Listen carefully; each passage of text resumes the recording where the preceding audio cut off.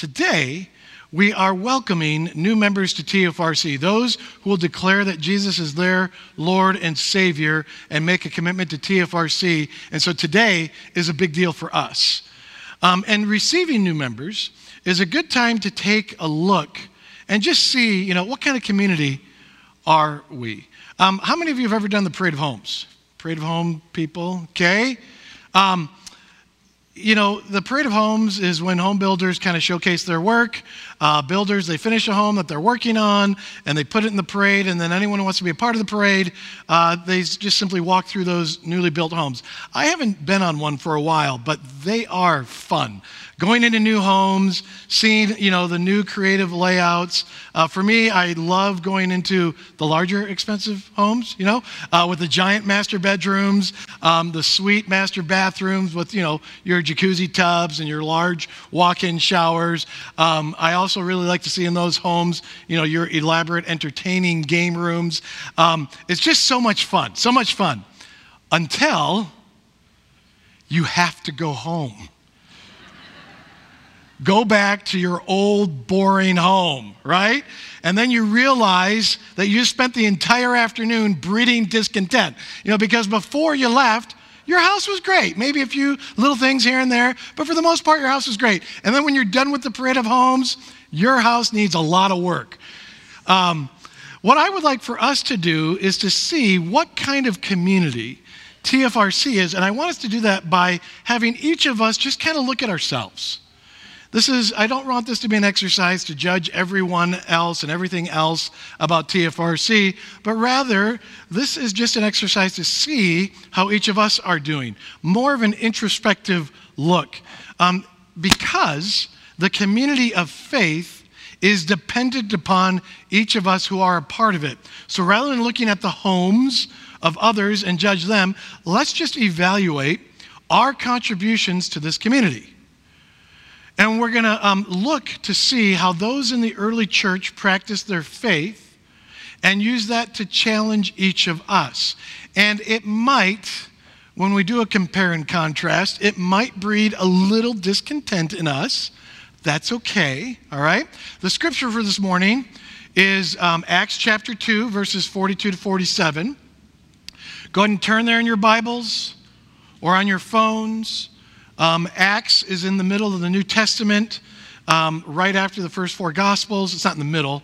It's towards the beginning of the New Testament, right after the first four Gospels. This particular passage is a classic passage from Scripture. It's one that is often looked to for a picture of the early church shortly after Pentecost. Acts 2:42 to 47, that reference is actually etched into the middle tile of our octagon. It's a foundational passage for us. Our scripture reader this morning is one of our new members, Janet Peacock. So Janet, please work your way on up to the podium. As she does so, I'm going to ask if you're able, please stand and face the center of the room. We read from the center of the room to remind us that Scripture is to be central in our lives, and we stand because we believe that this is the Word of God. And so, Janet, whenever you are ready, please read from Acts chapter 2, verses 42 to 47. They devoted themselves to the apostles' teaching and to the fellowship, to the breaking of bread and to prayer. Everyone was filled with awe at the many wonders and signs performed by the apostles. All the believers were together and had everything in common. They sold property and possessions to give to anyone who had need. Every day they continued to meet together in the temple courts. They broke bread in their homes and ate together with glad and sincere hearts, praising God and enjoying the favor of all the people. And the Lord added to their number daily those who were being saved. Janet, thank you very much. You may be seated. So just as homes are listed for sale to see where you want to live, we just want to do a TFRC listing here. Again, each of us make up this community called TFRC. What kind of community we are is based upon how each of us practice the faith. The members of the early church committed themselves to certain practices, and so let's use this as our measure for our, personal inventory. Now, the first thing that the passage says is that they were devoted to the apostles' teaching. Devoted to the apostles' teaching. The apostles' teaching was their only source to the words of Jesus. Now, the Gospel of John says that Jesus was the Word. And Jesus himself said, I have come to fulfill the law, the words of the Old Testament. So whether you wanted to hear what Jesus taught or a solid understanding of the meaning of the Old Testament, you devoted yourselves to the apostles' teaching. For us today, the apostles' teaching comes to us in the Bible. So the more we read the Bible, the more in tune we are with Jesus. Now, I can hear what many of you are already thinking. Yes, Pastor Chuck, we need to get into the Word more. Well, yes, we do need to get into the Word more, but that is not the end goal with the Word of God. Getting into the Word more, that's not the end goal. The end goal is not getting you into the Word more. The end goal is getting the Word into you more. Us being in the Word is a part of that process, but it's not the end goal. The end goal is getting the Word into you. Now, one way of getting the Word into us is memorization. And I can already hear, okay, man, I don't want to do that. Look, I love what someone once taught me about Scripture memorization. You just spend a couple weeks, however long it needs to take to memorize a verse or a passage, depending on your ability. And then however long it takes you to memorize it, after you have it memorized, let it go. Stop actively trying to remember it. Once you've got it memorized, you're done. Because after you've memorized it, it is in you. And then when you need it, the Spirit of God will bring it back to you. I have often been in situations, and then a scripture comes to mind. And that scripture will give me guidance in what I should do. Now, obeying that guidance, that's another topic. But when the Word is in you, it will come to you when you need it. So obviously one question is, well, how many times per week do you read the Bible? But what I would like us to focus on is, when was the last time you memorized a verse of Scripture? The goal is getting the Word of God into us. The second thing the early church was committed to was what's called fellowship, breaking of bread. And that is a reference to corporate worship, like we are doing right now. And why do we come and worship together? Lots of reasons. I'm just going to focus on one. By gathering together regularly, we develop a common experience, a common worship experience. Now, when we were kids, or for those of us who are parents, I just want you to think back. What is it that you guys did or currently do for family vacations? You know, do you go camping? Do you have a cabin? Do you do road trips? Do you return to certain destinations? What did that look like for you, either as a kid or what you did with your family if you were a parent? You see, those family vacations, whatever they were, gave you a common experience, and that common experience bound you together as a family. For my family, as Shannon and I raised our kids, our destination was Disneyland. We liked to go to Disneyland as often as we possibly could. We made countless memories with our kids there.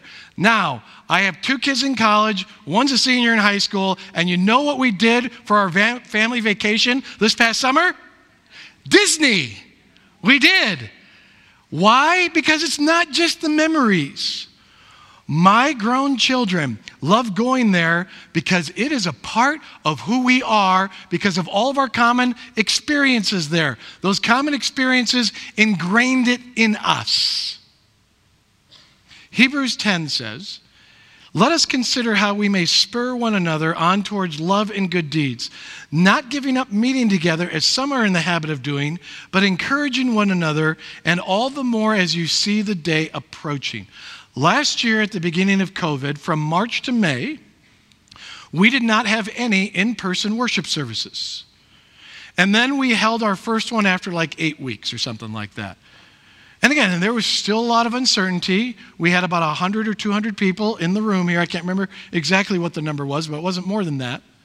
But that first week back, I will never forget that feeling. Something just felt right about it. This is what we're supposed to be doing. It is a part of who we are. Now look, everybody came back at their own, when they were comfortable. We didn't all come back at the same time. For some it took weeks, for some it took months, and that was fine. But what my experience was, is every time somebody came back for the first time, and this happened to me for a long time, people would come up to me and would say, hey, it's my first time back here, and it just feels right to be here. Years of common worship experiences have ingrained this bond in us. How often do you attend Sunday worship? Because the more we attend, the more it's ingrained in us and the more it binds us together. Now, the next item on the list in verse 42 is prayer. Again, lots of reasons to pray, many benefits to prayer. The one I want to focus on is prayer makes you aware of God's presence. It connects you with God's presence. The Bible says to pray without ceasing, or to pray continually, or never stop praying, or praying constantly. It depends on what your translation says. But we can't live life with our eyes closed and our heads bowed. Can't do that. So what is up with the instruction to always be praying? Pray without ceasing. Well, God is always present in our lives. Everywhere we go, God is there.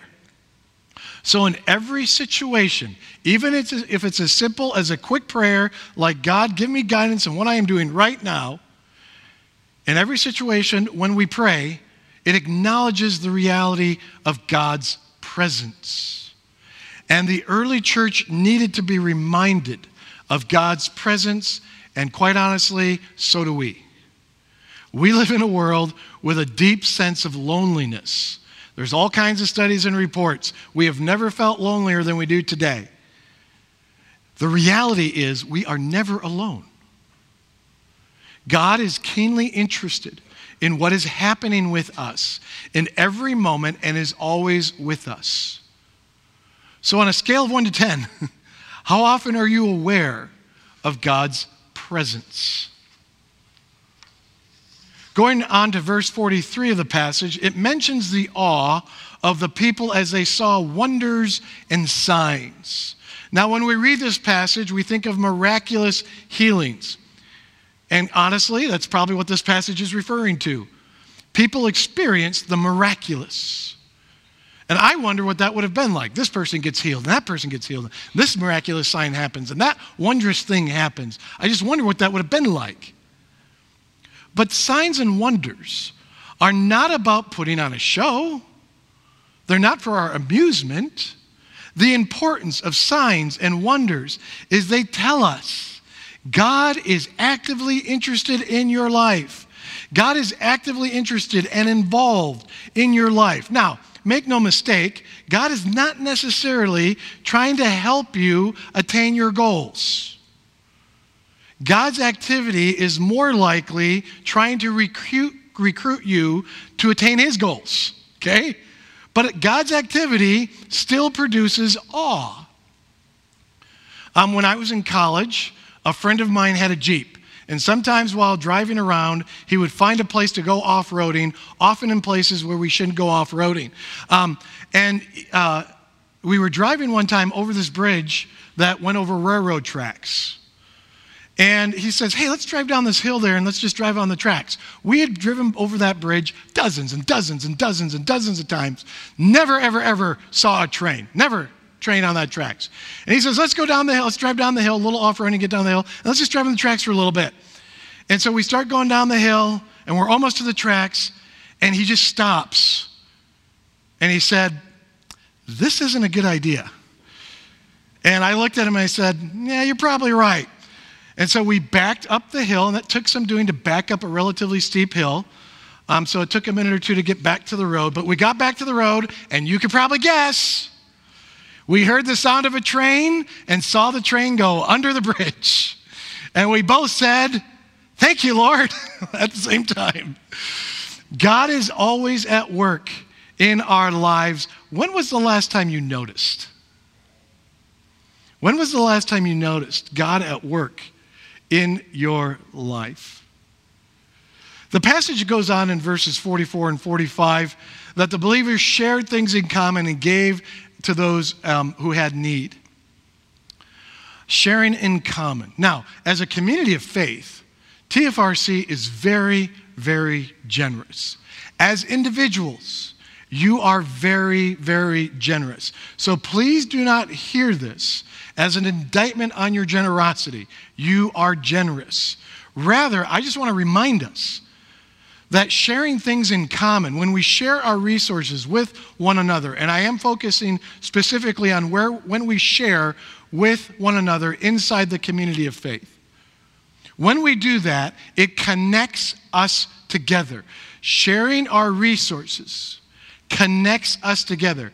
You have heard me say before, at least some of you have, that our stuff, our finances, our things, the stuff we own, that stuff is an extension of us.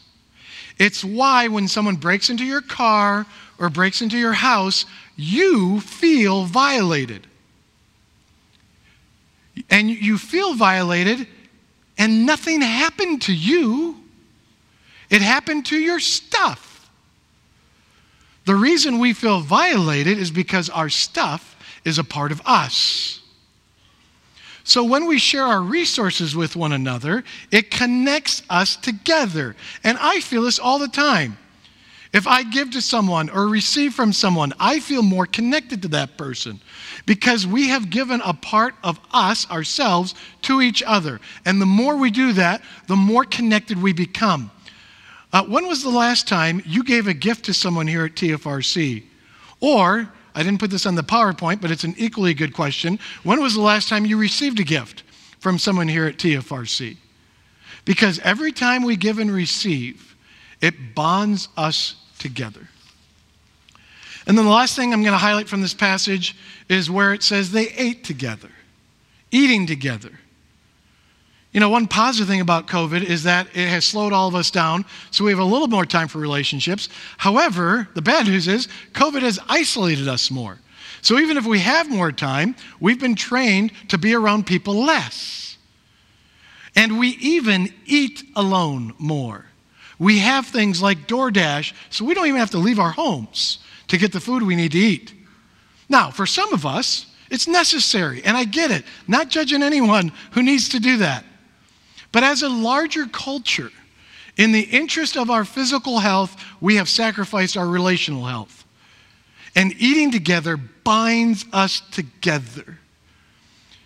Matthew chapter 9 says, while Jesus was having dinner at Matthew's house, many tax collectors and sinners came and ate with him and his disciples. And when the Pharisees saw this, they asked his disciples, why does your teacher eat with tax collectors and sinners? Well, I have a question for them. Why do the Pharisees care who Jesus eats with? Why does that matter? Well, because eating together back then, and I would argue is still true today, is a sign of acceptance. You only eat with those you're willing to share life with. And so for the Pharisees, sharing life with sinners didn't make sense. But for Jesus, it made all the sense in the world because he knew that by sharing life with them, he could have a greater impact on them. When was the last time you shared a meal with someone from TFRC? Or who is someone new at TFRC you could share a meal or eat with? The passage concludes with saying that the Lord added to their number, and we are about to receive new members into our community. There is something about this community that attracted our new people here, and we want to continue to live into those things so that God will continue to add to our number. And when we think about this list, these 6 different items that I quickly went through, all these things connect us together. Because if the word is in you and you and you and you and in me, well, that will connect us together more. When you become more aware of God's presence in you, or when you become more aware of God's activity in your life, and me and all of us, when all of us start doing that more, it binds us together. When we worship together more, it connects us more. When we give and receive to each other, it connects us more. When we eat together, it connects us more. We've been talking all fall how the gospel is real, and the gospel changes everything. And those truths connect us together. And the more we are connected together, we will move as a church in the faith, into the faith that God has called us to live out. And so before we receive our new members, I'm going to ask, if you're able, please stand. And we are going to affirm the faith that unites us. And at TFRC, we use an ancient creed to do that. It's called the Apostles' Creed. It's on the screen. And again, we say this, and as we say it together, it unites us. And so let's affirm our faith together, saying, I believe in God the Father Almighty, maker of heaven and earth, and in Jesus Christ, his only Son, our Lord, who was conceived by the Holy Spirit, born of the Virgin Mary, suffered under Pontius Pilate, was crucified, dead, and buried. He descended into hell, and the third day he rose again from the dead.